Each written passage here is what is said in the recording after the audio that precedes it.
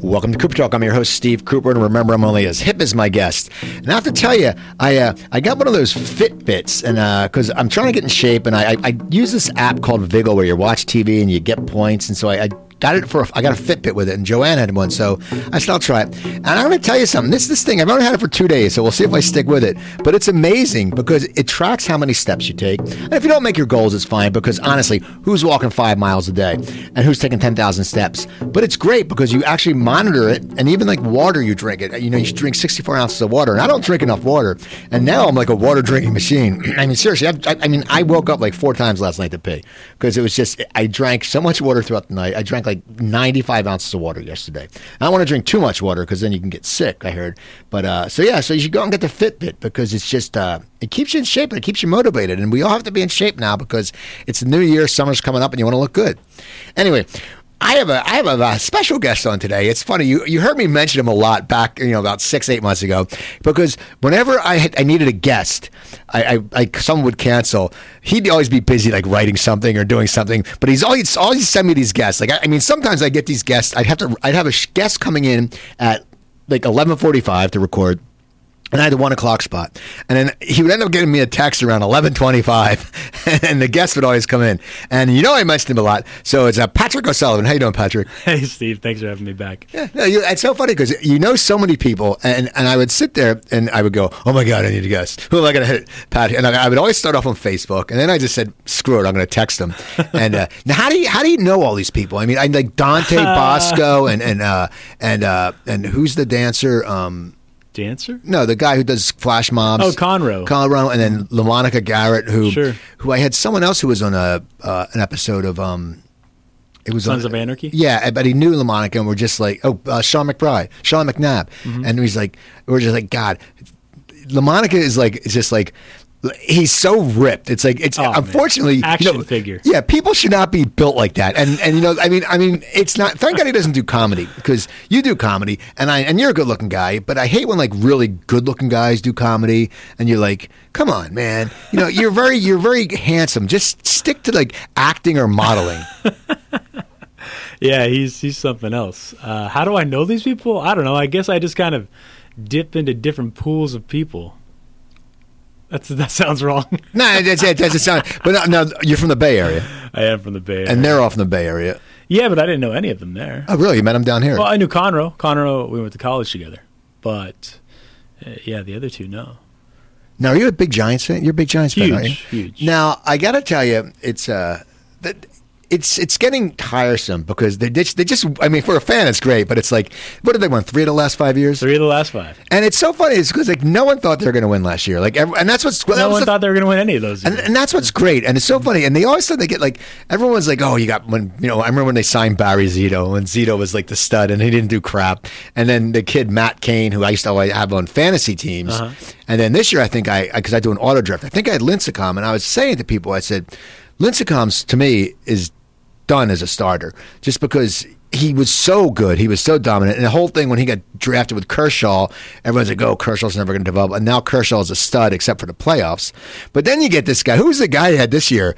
Madison Bumgarner? Who just comes in like yeah, I mean, he's one of those games like he's got a dumbass name and he just comes in and it's so dominating. And as a Giant fan, it must be amazing when you goes on the mound and you basically know he's awesome. He's going to win. I just saw a speech that Magic Johnson gave at the Sports Illustrated Awards where he talked about how he loved and hated Larry Bird, and then he said he finally found the second man in his life that he loved and hated, and that is Madison Bumgarner. Because he owns the Dodgers, Yeah, well, he owns everybody in the playoffs. So now, Magic literally owns the Dodgers. Yeah, I know, but they're the team that just spends too much money, and it's like, wait a second, But the Giants hopefully will do good. And you're a Niners fan?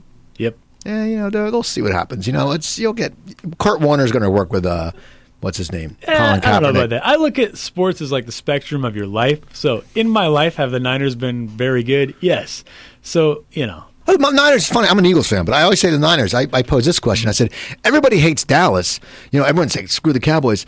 The funny thing is the Niners have won more Super Bowls, and that's what's great about it. That's because people always say about Cowboys fans go, "Oh, you're an Eagles fan. How many Super Bowls?" And I'm like, "Guys, you won 3, you won 2, and you haven't won anything for years." I mean, that's great. That says something. That says multitudes about the Niners, because you don't hear people unless you're a Seahawk fan or in that division. You don't hear people hating on the Niners. Oh no, you kidding me? 40 whiners? I mean, you hear that all the time. But there are people who like the Seahawks or like the Raiders. Yeah. It's not like I'm not sitting there. I mean, I'm an Eagles fan, but I'm not going, "Oh man, screw the Niners," because they have such a great. I mean, how can you not like Montana? Oh yeah. And now he's on all this damn commercials, taking your work. What's he doing with that? I have a group text going on with my friends where they just love to throw things at me to try to prove Montana's not the greatest, and then I'll just do research after research and just throw the facts at them until I pummel them and prove that he's once again the greatest. It's so subjective. I mean, he's top 5, and you can't. It's so different. You can't argue. He's top 1, Steve. For you, yeah. Well, for everyone. Okay. Fact. He's Patrick's mic's going off. No. I want to refresh the guests. Now, you grew up in the Bay Area, and now what brought you to L.A.? You always wanted to be an actor? No, I was a class clown growing up. I wasn't a theater kid. I mean, maybe deep down I always wanted to perform, but didn't know it. I was more into sports growing up. And then as I got a little older, like high school, kind of sports fell by the wayside. Didn't really know what I was going to do with my life. And then when I got to college, I started studying theater. And then I went, oh, yeah, I want to do this. I want to perform. And kind of clicked in there, Well, when you moved down here, I know in the first few years were tough. We were talking. You did some productions. Oh, yeah. But then you got The Neighbors on ABC. Then, yeah, 12 years later. No, but I'm saying, well, I want to talk about The Neighbors because sure. I know when you were on, the series was in the first season, and you were lucky enough to work with Jamie Gertz, which everyone, loves Jamie Gertz. Yeah, she's great. And now it got picked up for a second season. Right? Well, we already shot the second. Right. No, you shot that. Right. But then they didn't pick it up. What's that like you guys aren't coming back, right? No. What's that like, though? Because you've gotten a break somewhat. I mean, I know it was recurring and you played one of the aliens with Doug Jones. Yes. Who's the tallest, skinniest person. I think Doug was on my show. You're what? You're 6'2"? 6 to 6'1". And you're about 160? Whoa, hey, thanks. 175. Okay, Doug Jones is like 6'6", and I think he weighs $120. Maybe. So you got the show, and it must be great because were people recognizing you? Very little. No, but you have that look because he sort of has that Jim Carrey, ShamWow, Gary Busey. Well, you don't. I do a lot of physical comedy, so I've been in conversations with groups of people where they organically just started talking about that show, and then somebody else in the circle will be like, he's on that show, and then they're like, "You are?" I go, "Yeah, sometimes." And then they go, "Huh?" And then I go, "I usually have a big smile when I'm saying my lines, and I'll do a smile, and I'm like, "Oh yeah, I know who you are."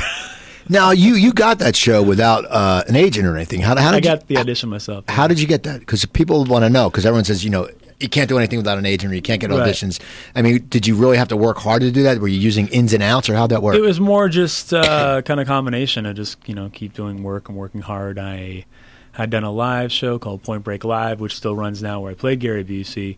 Actor named Steven Del Gorino came to see that, who was recurring on the show Happy Endings at the time. Right.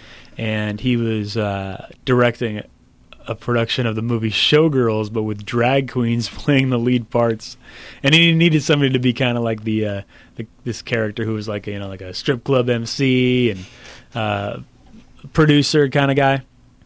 So he's like, oh, he cast me in that part, and I thought we had a good relationship at the time, and he had seen me do enough work where I felt confident to go, Steven, there's this one line part on Happy Endings. Will you send my reel to the casting director? And he said, sure. So he did. She saw it, and I had no clue about The Neighbors at the time. She was casting that, Susan Bash, and amazing lady. And she said, wow, he'd be really good for this show, and called me in for both. I ended up doing both shows, and The Neighbors turned into a 2-year recurring gig.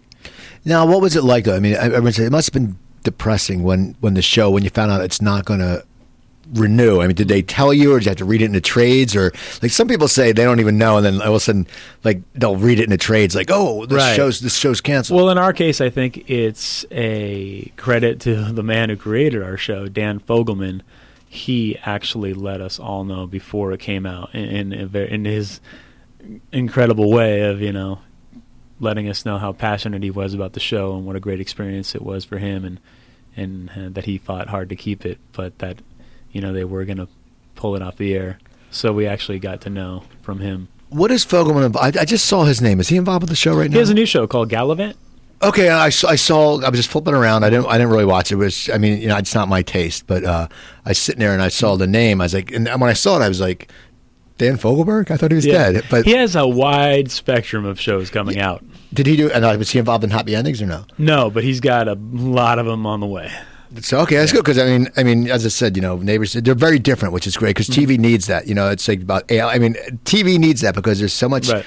There were so many couples comedies that came out, and a bunch of them got canceled. Yeah, and it's just like give us something different. That's why cable works. I mean, I don't want to see. Yeah. I'm not talking like girls getting Williams getting her ass eaten different. Like you heard about that, right? On the Girls this week. The show Girls with Lena Dunham. No. I guess Allison Williams, Brian Williams' daughter, who played Peter Pan. There's a scene where she's the guy's eating her ass.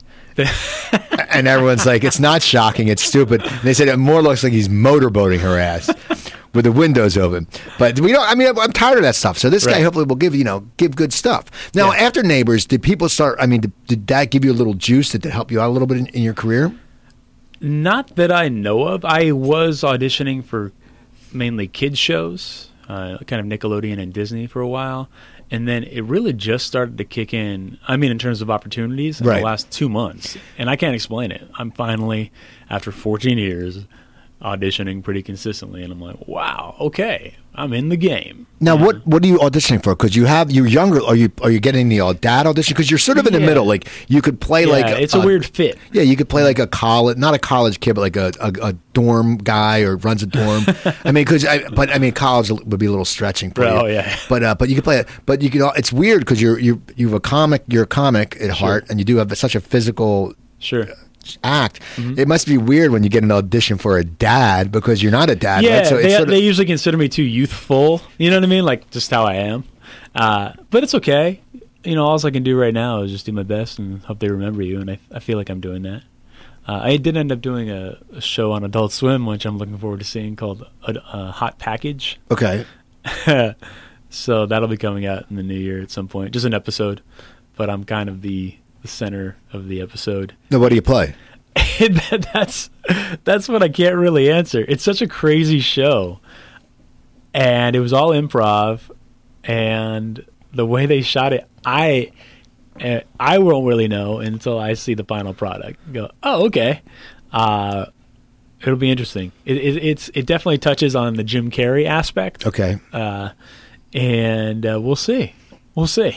Now you brought back, and I couldn't make it, and I was so bummed because you brought back the walk-in show. Yeah, I do it a couple nights a year. You did it like a month ago, or was it December or something? Or? I believe it was November. And Joey Dalla was in it. Sure. Yeah. And now, what makes you bring it back? Just because there's a demand, or how do you have to sit there and go, why don't you run it all the time? Well, we did used to run it all the time for years, and people came out. But it's difficult in LA. Everybody wants flavor of the month, and you can't keep those crowds coming. And also, comedy's kind of gone away from the impersonation realm in terms of popularity. So we do it a couple nights a year just to do it because we like each other. We have fun. Lets us know we still know the show. Right. And I don't know. I'm still looking at maybe bringing it to some other places besides Los Angeles. Okay. We'll see. Because it's a great idea. It's people. Everyone impersonates walking. Mm-hmm. Right, that's like basically what the show is. Yeah, well, it's a lot more than that. But. But no, tell. I haven't seen it, but yeah, it's basically covers his life and it merges all the things that you know about him through pop culture.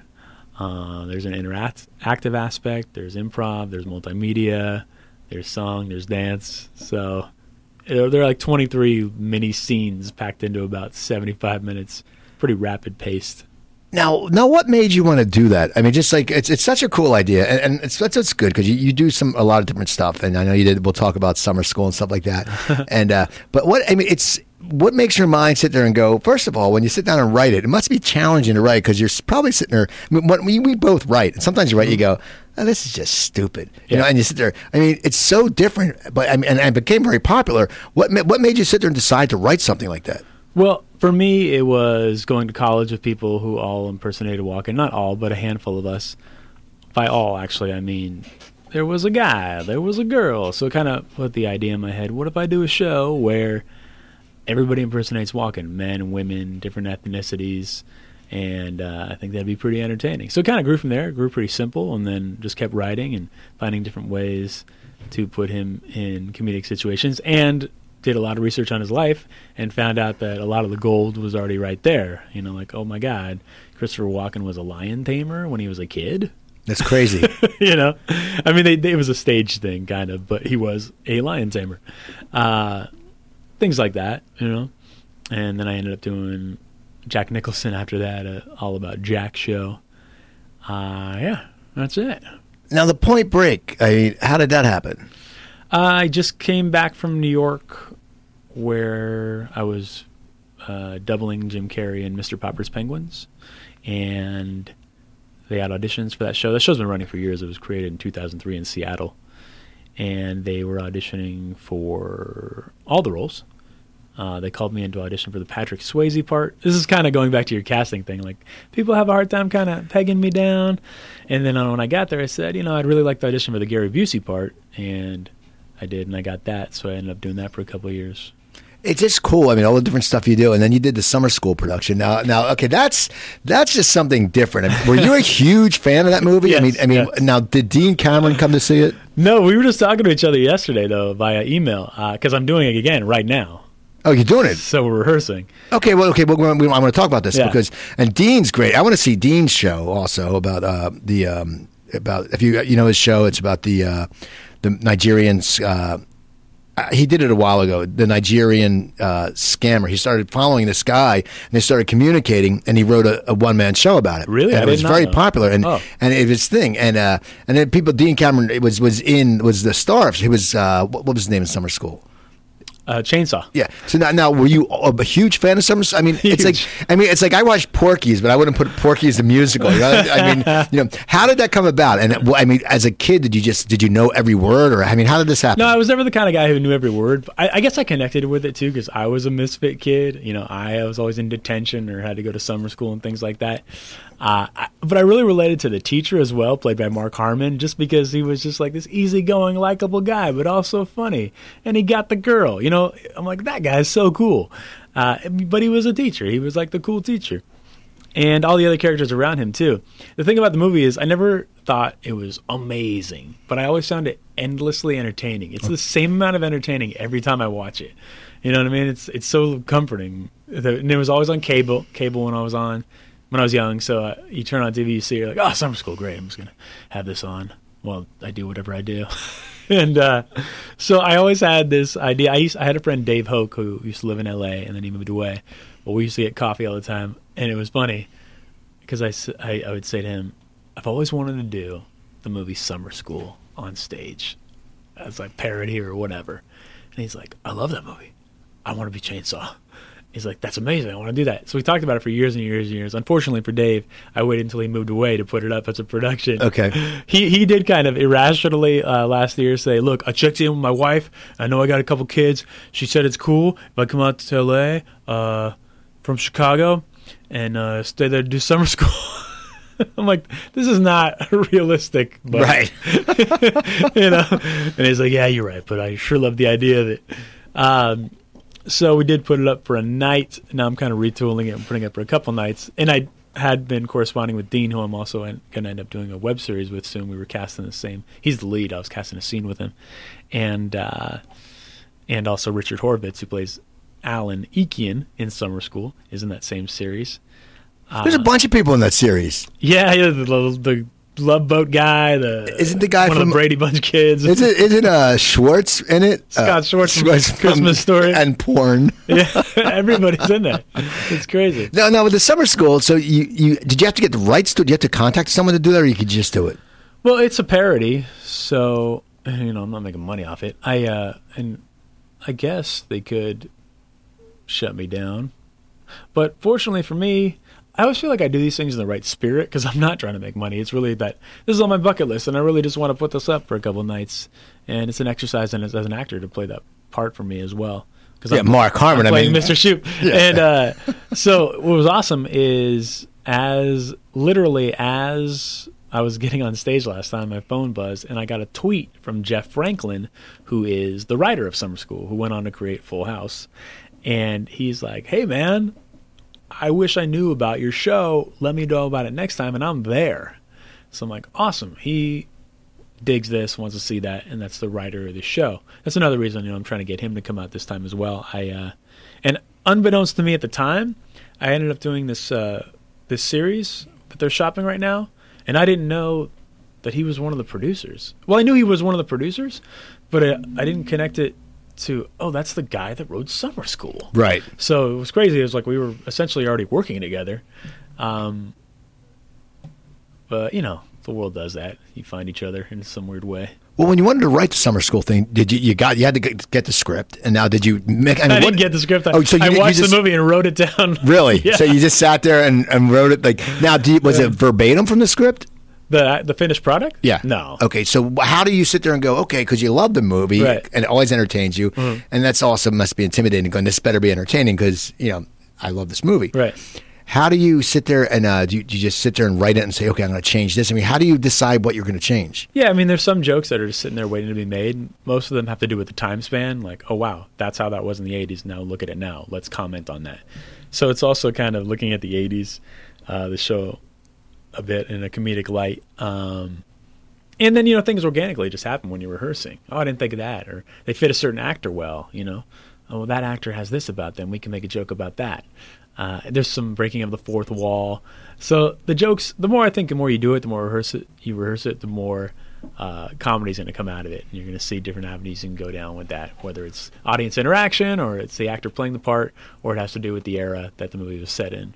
Now, how much work I know you must have the work you're asking. How much work does it take you to get the play? You casted it. You have to get the venue. You have to promote it. Yeah, and it's all this work for one day. I know it's on your bucket list, but it must be like, wait a second. I mean, how much work did you do? I mean, how many hours were you giving a day into this? And were you trying to audition at the same time when you were doing it? A couple auditions popped up, and I was probably working on it 16 to 18 hours a day for, that's just the 6 weeks leading up to it. And then before that is actually transcribing the script and all that stuff. So it's a lot of work, but yeah, I don't know. I have this thing where if I say I do something, I have to do it, even though you might be making $1. Right. So it's a lot of work, but I love it. And we're going through that again because we haven't done it in 4 months. So we're rehearsing a lot right now. Not a lot, but a fair amount. What made you decide to do it again? I mean, did you sit there because it was fun? Or it's something that you did it and then it's probably just, it's anything like you miss it. And you're probably like, wait a second, I missed this. And so did you sit there? I mean, was it one night you're just sitting there going, were you doing a crappy stand-up gig and going, you know what? Screw this, the Big Fish in Glendale where no one listens. Screw this. This isn't working I'm not getting anything from this. And did you sit, was it an epiphany to redo it again or what happened? Well, when you do it, you see what it really is. When you do it for an audience, and then you go, oh, okay. And then you can do so much more with it, so you want to do it again. And at the same time, do I want these guys to come out? Yeah, I want Chainsaw to come. I want Jeff Franklin to come. I want these people that made this movie to see, I'm sure it's a surprise to them that somebody's honoring this movie 27 years after it came out. And, I'd like to do it for them to see it. And also the cast last time, they're like, we're putting all this work in for one show? Right. And I go, I know, I'm sorry. It's just, let's see if this is doable first. And we did it, and it went well. So most of the cast is back, a cast of 17 people. It's 17 people. Now, is it going to be at Dragonfly again, or where's it going to be? No, it's going to be at the Complex in Hollywood, January 30th and 31st. Tickets are at theatermania.com. How do you go about finding the venue? Do you sit there and do you have to cold call them, or do you say I have this, or do you have to? I mean, how does that work? Well, with the Dragonfly, I had a relationship with them because I'd done Point Break Live and All About Walking There, and the same thing with the Complex. I have done things with them before, and I've been around there for years, taking classes and workshops and just renting the space to rehearse. I've done stand-up shows there, everything. So that's about it. And it's going to start January 30th and 31st? Yeah. Well, that's cool. That's. So I'm already thinking of doing another one the week after that because Dean told me he's out of town that weekend. I'm like, nah. That's Super Bowl weekend too. I know, but it's Super Bowl's the day after. Okay. So you can make it your summer school Super Bowl weekend. There you go. Exactly. And you can think Mark Harmon. Now, you should tweet Mark Harmon. I'm going to try. Now, do you tweet a lot? Are you tweeting a lot now? Yeah, I tweet. No, what do you tweet? I know you. Are you doing stand-up a lot? Because I know you. When I met you, you were doing comedy, right? And then I know we ran into each other at the Cupcakes show down in Bogies. I just did that again. Yeah, that was great. Laura Hayden makes some great cupcakes. She makes some fantastic cupcakes, and it's a good audience. It's for Yeah. And then I did your show, the Bacon Wrap show. Mm-hmm. Now, are you still doing the Bacon Wrap show? No, not right now. Is that was a cool bar? That the Bar Lubitsch? Yeah, but it was a lot of hipsters. Oh, really? The night I was there, there was young. One girl up front wouldn't shut the hell up. She was a drunk idiot, and it's like, and you don't want to trash her because she's cute, and you feel bad, and it's like, and then you look like a dick. And there's not really. It wasn't. The stage is very close to the crowd. Right. So now, what made you? You've always wanted. When did you start doing stand up? Consistently 2011. Okay, and now you had tooled with it and toyed around with it, right? And then before that, yeah. Yeah, and so then, what made you decide you wanted to do it more? Just a love for it, or I mean, what was that about? Yeah, just a love for it, and that, I think when I dabbled in it before, I didn't realize how much you had to do it to be good at it. So when I went in 2011, I was like, okay, I really have to do this now. So yeah, I'm trying to fit all these things in and do that, but I don't know. It's what I'm doing in my life. It's what I want to do, Does it, I mean, how many nights a week are you getting on stage? 3 or 4. 3 or 4. Now, where are some of the places you're going? Because are you getting quality stage time? Because that's the one thing I've learned out here. I think it's all quality. I mean, yeah, but I was talking to a comic about this, and I'm one of these people, maybe because I did it for a long time and then got back. But if I sit there, and if I go to a place where it's a bunch of just drunks yelling crap, okay, to me, it's not worth it because you don't get a gauge of your material, and you don't, But then, like when Jimmy's, we try to get people to listen, but that was a very small show. I mean, when you go somewhere and there's 37 comics, you know how it is, and you sit there and they want you to hang out, but you're sitting there going, I don't want to hang out and watch 37 comics because they sit there and they drive you crazy. I mean, so what do you consider good quality stage time, and what do you consider not? Would say I would agree with you to a point. I think those shows are good as long as they're not all the shows you're doing. Right. Okay. If you got a bar show where people are yelling at you, and then you're at the Comedy Store the next night, you're at the Improv the next night, you're at this cool bar down in Koreatown that I do the next night, cool, right? So then you got a spectrum, and you're able to kind of flex your material and make it work in any scenario. That's the way I kind of look at it, Now, where are some of the places you're hitting? Like, I mean, in Koreatown, what's the cool place in Koreatown? Oh, it's borderline Koreatown. It's called Karma Lounge. Okay, I know. Heather Turman used to book a show there. Yeah, I think she still does, no? Yeah, and then Du and Heather do a show. Du does every Wednesday. He does an open mic there. And now it's a few acts booked after. Right. So that's a cool place? Yeah, I like it. Okay. It's intimate. Now, is it crowd comics, or is it people, or what's it like? Usually there's some people.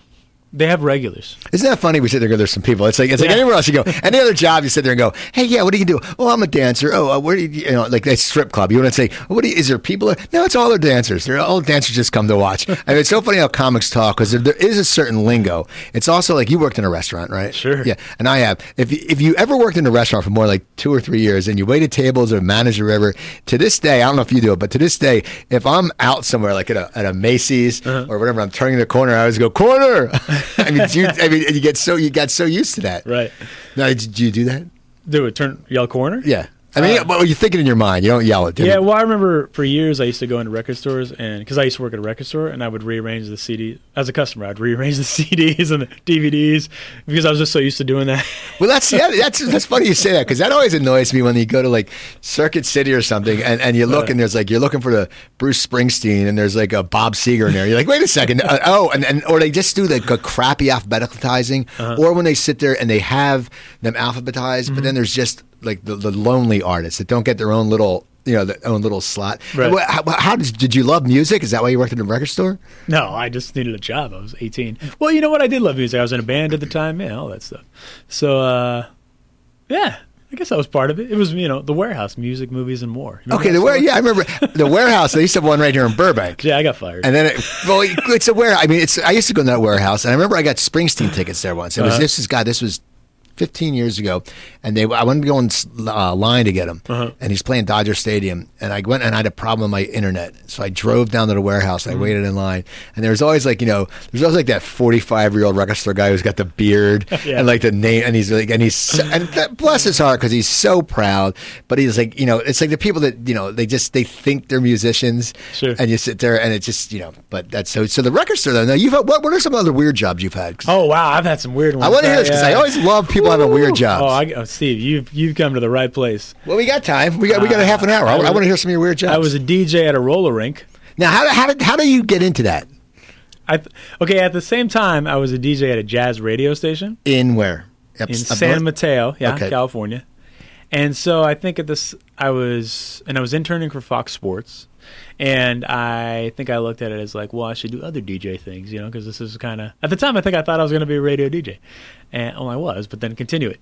And this was the roller rink that we grew up going to for our skate night, as a kid, and so I got a job there as a DJ, and also for kids' parties, I was the roller skating bear. Okay, wait.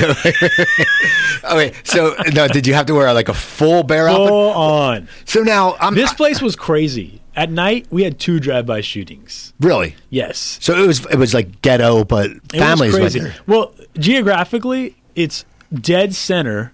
It's dead center between 2 of the toughest gang areas of the Bay Area. Well, at the time, at least, Hunters Point in San Francisco, and East Palo Alto, which during that time, I believe was the murder capital of the United States. Okay. And so you have 2 kind of rival neighborhoods going to the center to skate. And you're going to have a lot of friction. And we had cops and everybody, got shook down when they came in. The whole place smelled like weed. You would get attacked if you played the wrong song. I mean, really? Storm the booth. Because they wanted they didn't want mainstream rap. They wanted underground. I've only heard of this on a mixtape, and if you didn't have that song, then they were coming toward the booth. And when fights broke out, you think, oh, roller skating rink, innocent fight? No. When a fight broke out, guess what people are doing? Hitting each other over the head with roller skates. No. Metal. And they're taking them off. And guess who becomes one of the bouncers? The DJ. Now, first of all, what's so funny about that is I just from when my skating when I was younger, I didn't even know people skated to rap. Like it seems like you have to be a really good skater to get into the cadence. Oh, by the way, if I could say that, incredible talent on that skate rink. Incredible roller skaters. Now, are you a good roller skater? No. I'm okay. I'm good. So now how do they sit there? You're the DJ, and you're working this job. So you're working your ass off. And then does management come up to you one time and say, hey, by the way, Patrick, we want you to be the skating bear? No, I think it was just part of the gig. I forget. So that's what I mean. In the daytime, totally different feel. Little kids' birthday parties, you're the bear. And I got into it. I would go full out. I would try to become this live cartoon. I would go to the end of the rink and then skate full steam ahead in the bear costume into a brick wall and then fall and kind of get a little concussed. And when the kids see that, the first thing out of their mouth is, do it again. And you're like, man, I'm a little woozy. Right. And so there's a couple times where I hurt myself there. Now, so what are some of the other weird jobs? Because I dressed up as a piece of corn once and gave soup out. But in my defense, I paid $37.50 an hour. So I would have done that job now because that would have been like an $80,000 job with no pressure, just giving soup out and you yell at people. Yeah. You're in a corn outfit. But now that was, I thought that was weird. But the roller skating bear, I think that is right now to me is probably the weirdest job. I mean, I know people who've worked at carnivals. I know people who, and I've had some weird jobs. But the roller skating bear is like, and if you can top that, I'm going to be amazed. I went to a UCB improv show called Shitty Jobs. Okay. And where they take audience suggestions of jobs they had and they improvise scenarios based on them. And the audience votes what they want to see. And I told that, and it came in second. And the performers, actually Donald Glover, Donald Glover from Community, right? He comes up, he stops me after he grabs me. He's like, listen, man, I need you to come back to the show and say that again. We'll make sure it comes in first. We got to do that. That was the best one. I don't know how it came in second. Well, it's just funny. It's so bizarre because one, I mean, just the thought of roller skating and dressed as a bear. I mean, those costumes aren't light. No. And so to sit there and have to say, oh, and then you have to entertain the kids, and and the kids, want to abuse you because that's what kids want to do at parties. So what are some other crappy jobs you had? Well, okay, when I first moved, this is kind of a cool job. It's a unique one, though. When I first moved to L.A., my job was I changed and sold the advertisements in bars and restaurants in the restrooms, the restroom advertising. Oh, that little wall where you go in and you put there's the 3x5 cards. Is that? No. The full-on framed posters that are right above the urinal that you're staring at. Okay. Or if you're going number 2... they're in the back door sometimes. Back door, no pun intended. And you're looking at those. I would say the most unique part of that job, though, was we had a campaign for Charmin, and Charmin built in a toilet paper dispenser in their sign. And they also provided us with, the best Charmin toilet paper. But they didn't understand. I don't think they understood L.A., how crazy it is, and how, to get around town. So they gave us way, way, way, way too much toilet paper. We had to buy a storage room to store the toilet paper. And then finally the boss just comes to us and says, you guys, you got to give this toilet paper away. And we're like, cool. So me and my roommate at the time, first thing we did, we turned the toilet paper into furniture. It was Conroe, who was a guest. Okay, no, so you turn it into furniture? We both had the same job. Okay. I got him a job there. We turned it into furniture in our apartment. So we would, throw a blanket over it and make it a table. But it was really just a giant box of Charmin. But the toilet paper, you didn't make it out of the toilet paper rolls. You would just sit there. Well, that makes sense. Yeah, and we gave it to all our friends. We go to do drop-offs to all our friends at their apartments. Giant box of toilet paper. This is like Charmin, the best kind, ultra, whatever ply, blah, blah, blah. And then I kid you not, I did not buy toilet paper for 5 years. Well, that makes sense. And the thing is, though, if you had a party, that'd be great when people left because everyone wants toilet paper. I mean, how it is when you worked in restaurants. Some people will be like, "Oh, I haven't bought toilet paper. I steal from the employee break room." Yeah, but that's the worst toilet paper. I mean, Charmin, you're talking grade A. I mean, you can go to a bar and tell some girls, "Hey, I won't buy you a drink, but I'll give you 4 rolls of Charmin." 4 rolls? I got 24. Yeah. So now, I talked to you a while ago. I'm going to get off the jobs. The writing. Now, you said you were writing for a YouTube series or something, or for a while you were writing. I mean, are you concentrating? Are you concentrating on doing some writing and writing some projects besides writing projects? Absolutely. So, how did that come about? Well, that's something I've kind of fallen into. I've been working with this internet channel, Totally Sketch, which is very popular since 2009, off and on, and I do sketches with them. And a lot of times when I do sketches with them, I also write or co-write them. And then I recently, in the last year, started writing for another internet personality, a fabulous, talented young woman named Sid Wilder. And just recently, I think I'm going to start now writing for a young man named Hunter March, who works with Awesomeness TV, which is a Nickelodeon's kind of division that they're launching to reach out to the online audience, so to speak. So that's been a cool little gig. And I do my own sketches. I should probably finish shooting them more. I am trying right now to write a stage musical. That's all I can really tell you right now. So it's very out there, though. It's not going to be your conventional musical, obviously. And and writing stand-up all the time. And, Now, what do you write for these? You said they're YouTube personalities, and it's so funny. And YouTube is just fascinating that there can be something there can be a clip from an amazing comic that gets 10 views, right? And then there can be something that is I remember there's this heavy African American girl going sitting on the toilet. That's all she said. Yeah. I think I had 14 million views. Okay. And so it's so crazy what happens. And that one kid who was talked about he became a star. Put your women and children back. We're going to about the rape thing. There was someone broke into a house down south. Oh yeah. You know what I'm talking about. Yeah, and then they found the news clip, and then he became giant, and it really sucks because all he did was talk about this news clip. Then I saw him 2 years ago on a New Year's Eve show, and it's all this guy was talked, and they do that. They animate it, whatever sort of. So I mean, how do you find these YouTube kids, or did they find you? What do you write for them? Not kids, but the people you're writing for. Writing sketches. Okay, so now do they bring you into sketches? On occasion. Okay. I did one. Well, yeah, with Totally Sketch I do, and with Sid I've done one. We just started working together, so we only technically shot. Oh, she shot 2 we've written. She usually comes with the concept, and we help each other write it together. Yeah, and the thing about the challenge of that is writing for them. just the three people I brought up are very different. She's kind of this young, attractive girl, and then the other guy is a good-looking young guy, and he's, Awesomeness TV.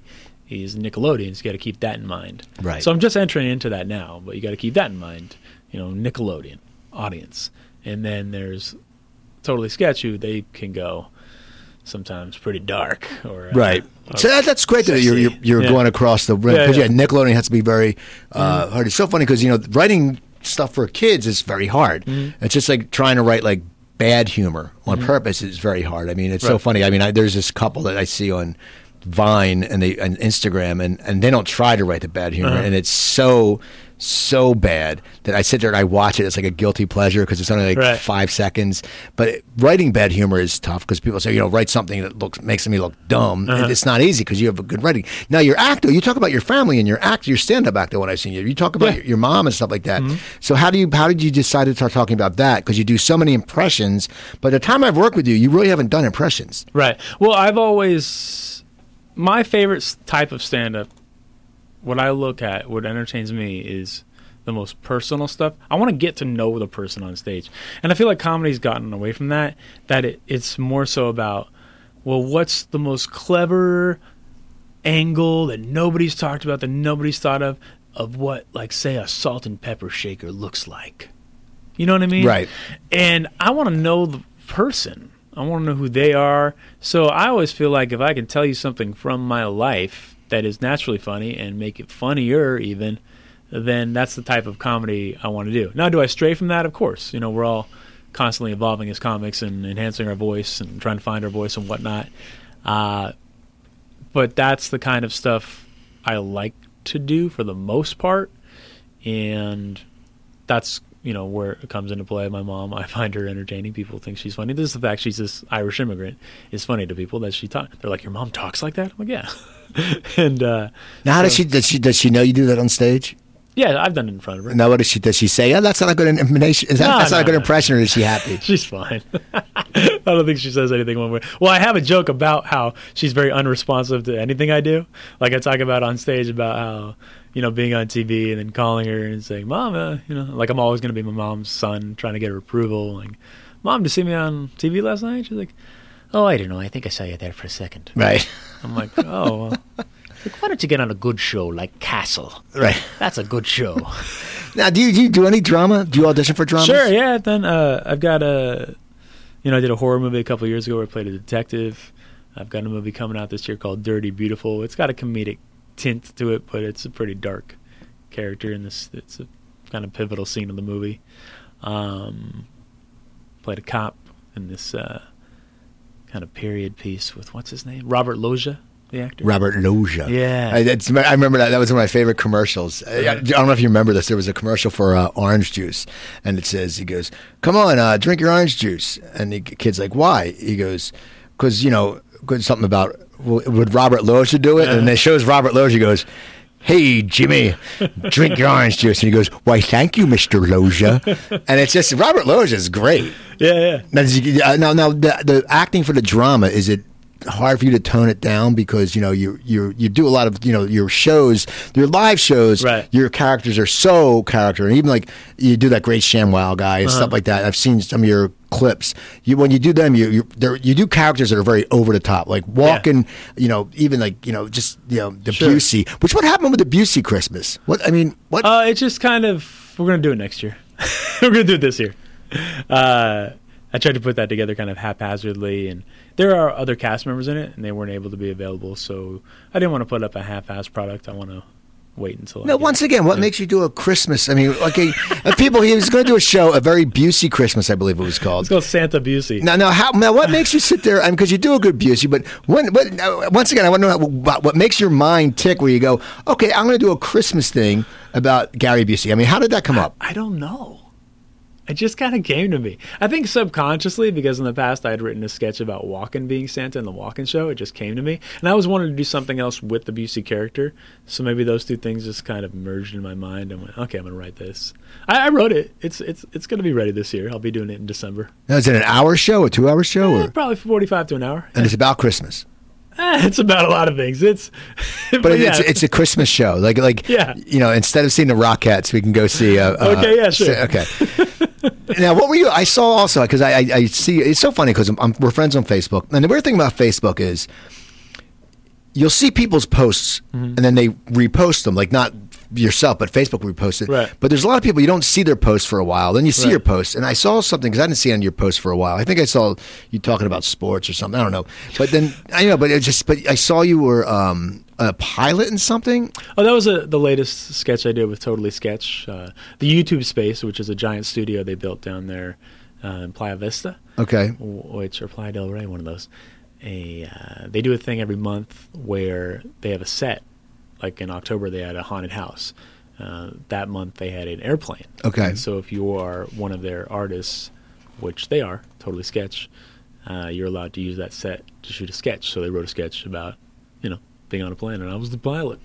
Now, did you like that? Did you like being a pilot? Did you feel authoritative? Yeah, it was this one speech come out at the end where I just go, "Hey, everybody, thank you for flying." But yeah, it was fun. Now you said you're auditioning a lot now. Finally. Now, so you went for a while after the show, and the show you got on your own, which I think sometimes you must sit there and go, well, wait a second, I'm with someone. Why can't you? I got work myself. Did you ever sit there and just say, screw it, I want to rep myself? Or did you say, no, I can't do that because it's hard because you need that?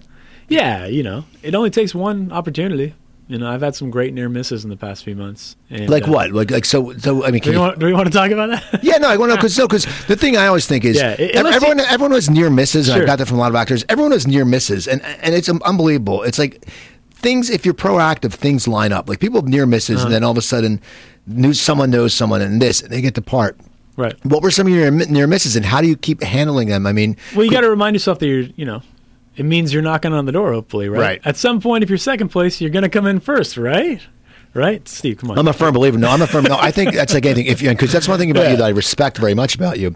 Not the way you dress. No, I respect your hair. No, I respect that you're very proactive. That's one thing I've noticed always about you. You always make stuff happen. And I think in that town, if you're proactive, eventually you're going to get your break. I mean, I've had guests on who sat there and they've been cast in a series, and then something was wrong. They didn't like the way it was cast, and they've got fired after the table read. Right. I've had people who've been in 5 or 6 pilots that haven't got picked up, but they still stick with it. Right. But so for you, you're always proactive. So I mean, it's going to happen, but it's just a matter of when. Because I mean, the funny thing is, looking back, you were also, and the cool thing I like about it is you're sitting there going, I'm near miss.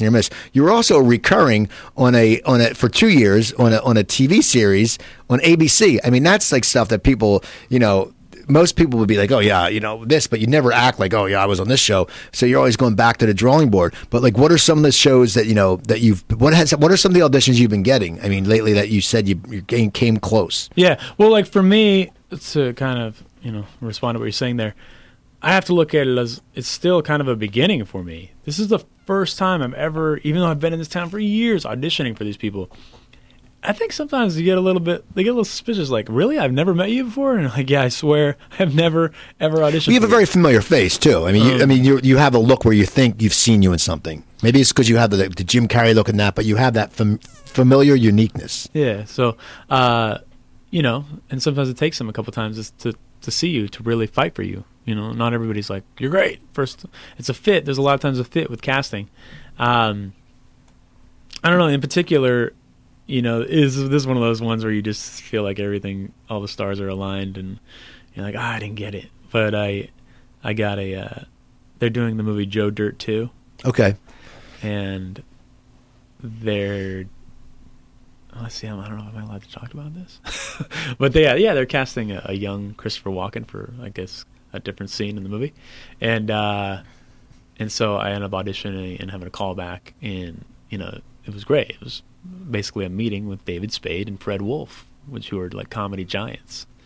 And so that was pretty awesome, but I didn't get it. Well, that's funny because, and that's one of those things when you say things align, it's like, because you did Walken and you did this show. I mean, it's like, come on.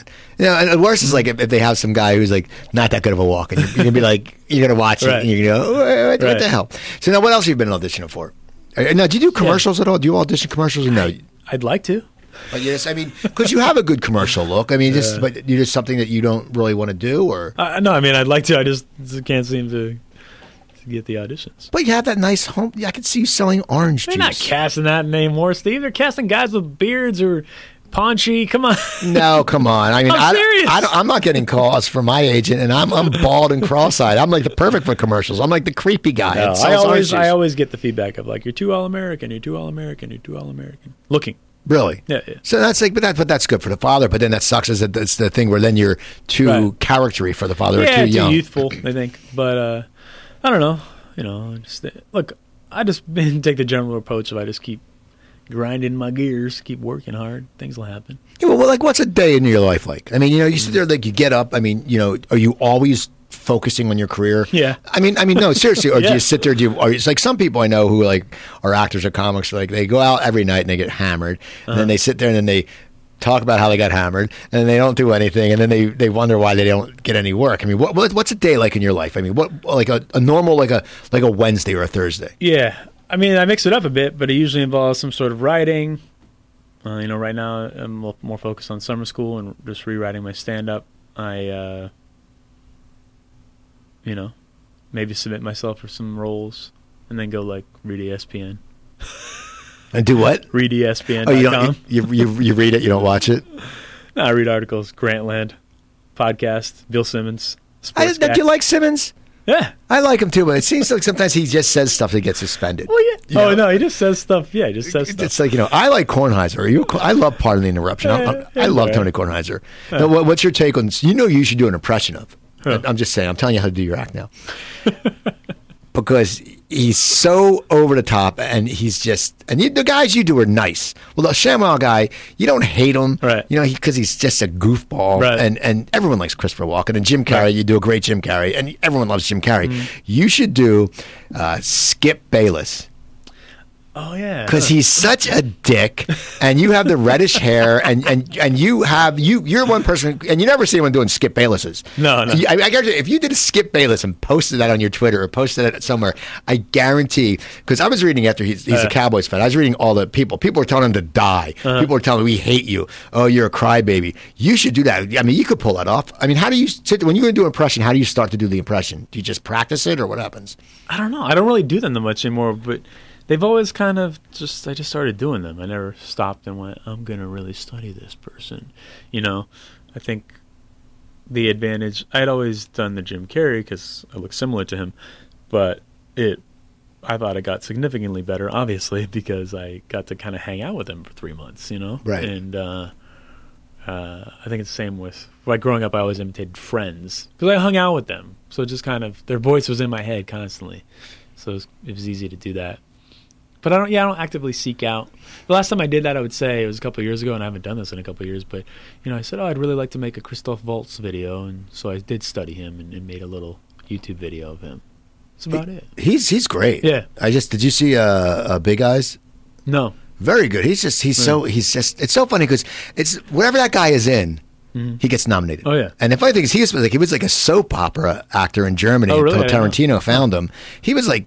And Tarantino saw him or something, and you know how Tarantino casts. Yeah. He just goes, this guy, because Tarantino gets just some weird casting. Yeah. And that's what's great. That's what makes Hollywood great, people like him. But yeah, now it's like that's Glorious Bastards. That's like Carl Reiner. I was watching because Carl Reiner directed Summer School.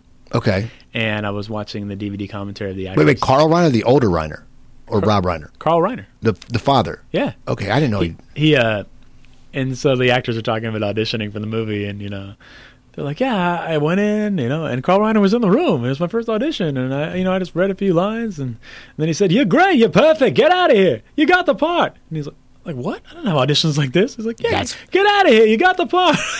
Now, have you gone to any auditions where there's someone in the room that intimidates you or you're a fan of, and did it affect your audition? Not intimidated, but it was really cool. Like I said, to have almost a little meeting with David Spade and Fred Wolf, that was cool. Anyone else?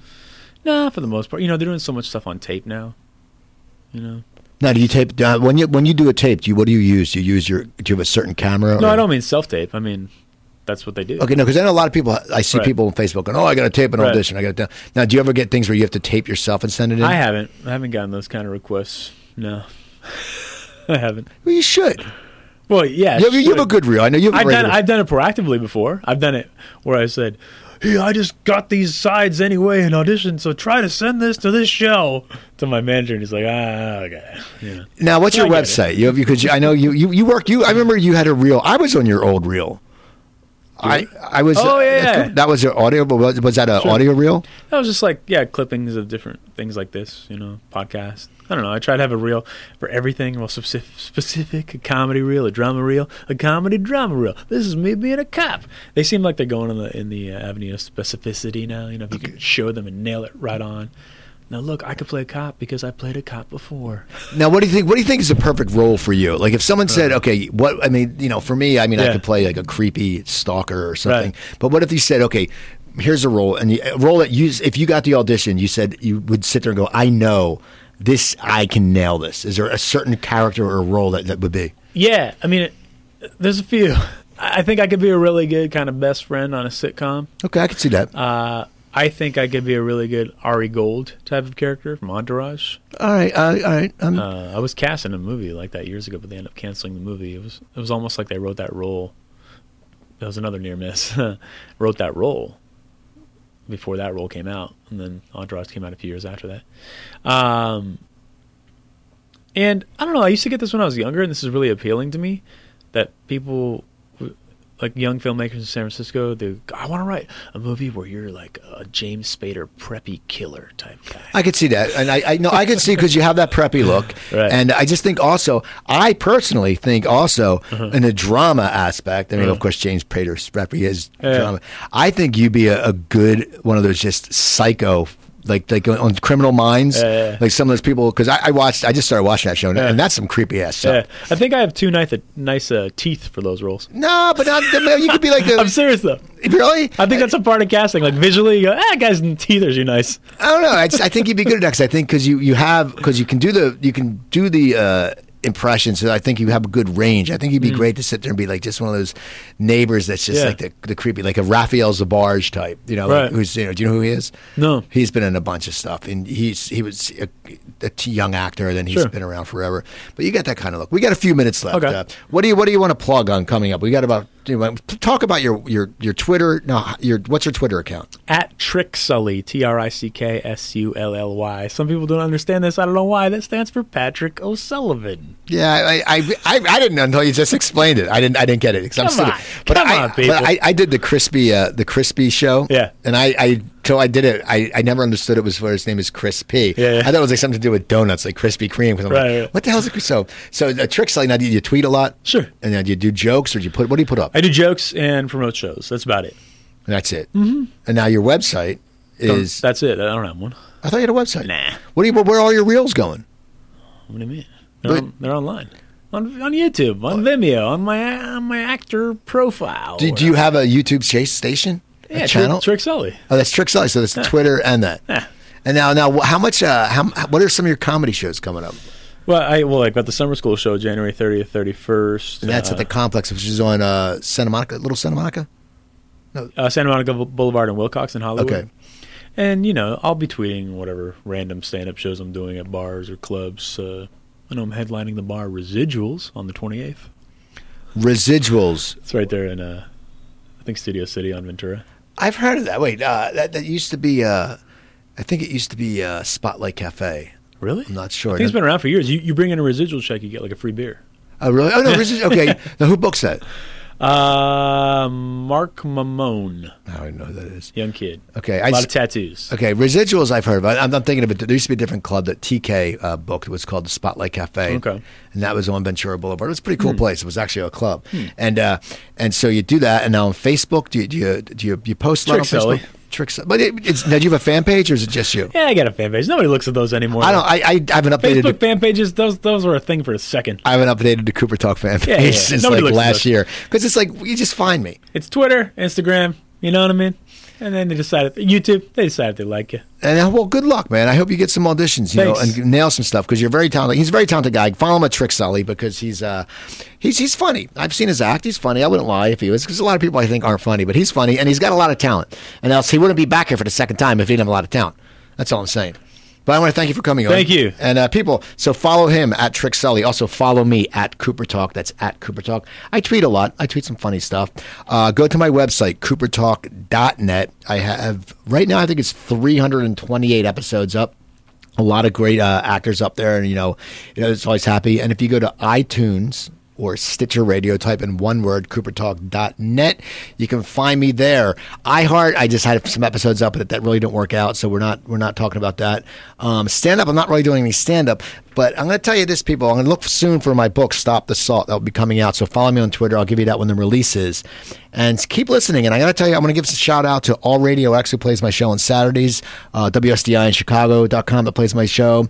Rant Radio Network that plays my show. They're all great. The 405media.com plays my show. Listen, because they all have great talent on them. And I'm also going to start playing on Wildfire Radio, which is great because relief pitcher Mitch Williams has a show there. My good friend Joe Matarese has a show there. And Philadelphia comedy legend Big Daddy Graham has shows there. So check that out, wildfireradio.com. That's coming soon. So don't forget, I'm Steve Cooper. I'm only as hip as my guest. Drink your water, eat your vegetables, take your vitamins. I will talk to you next week.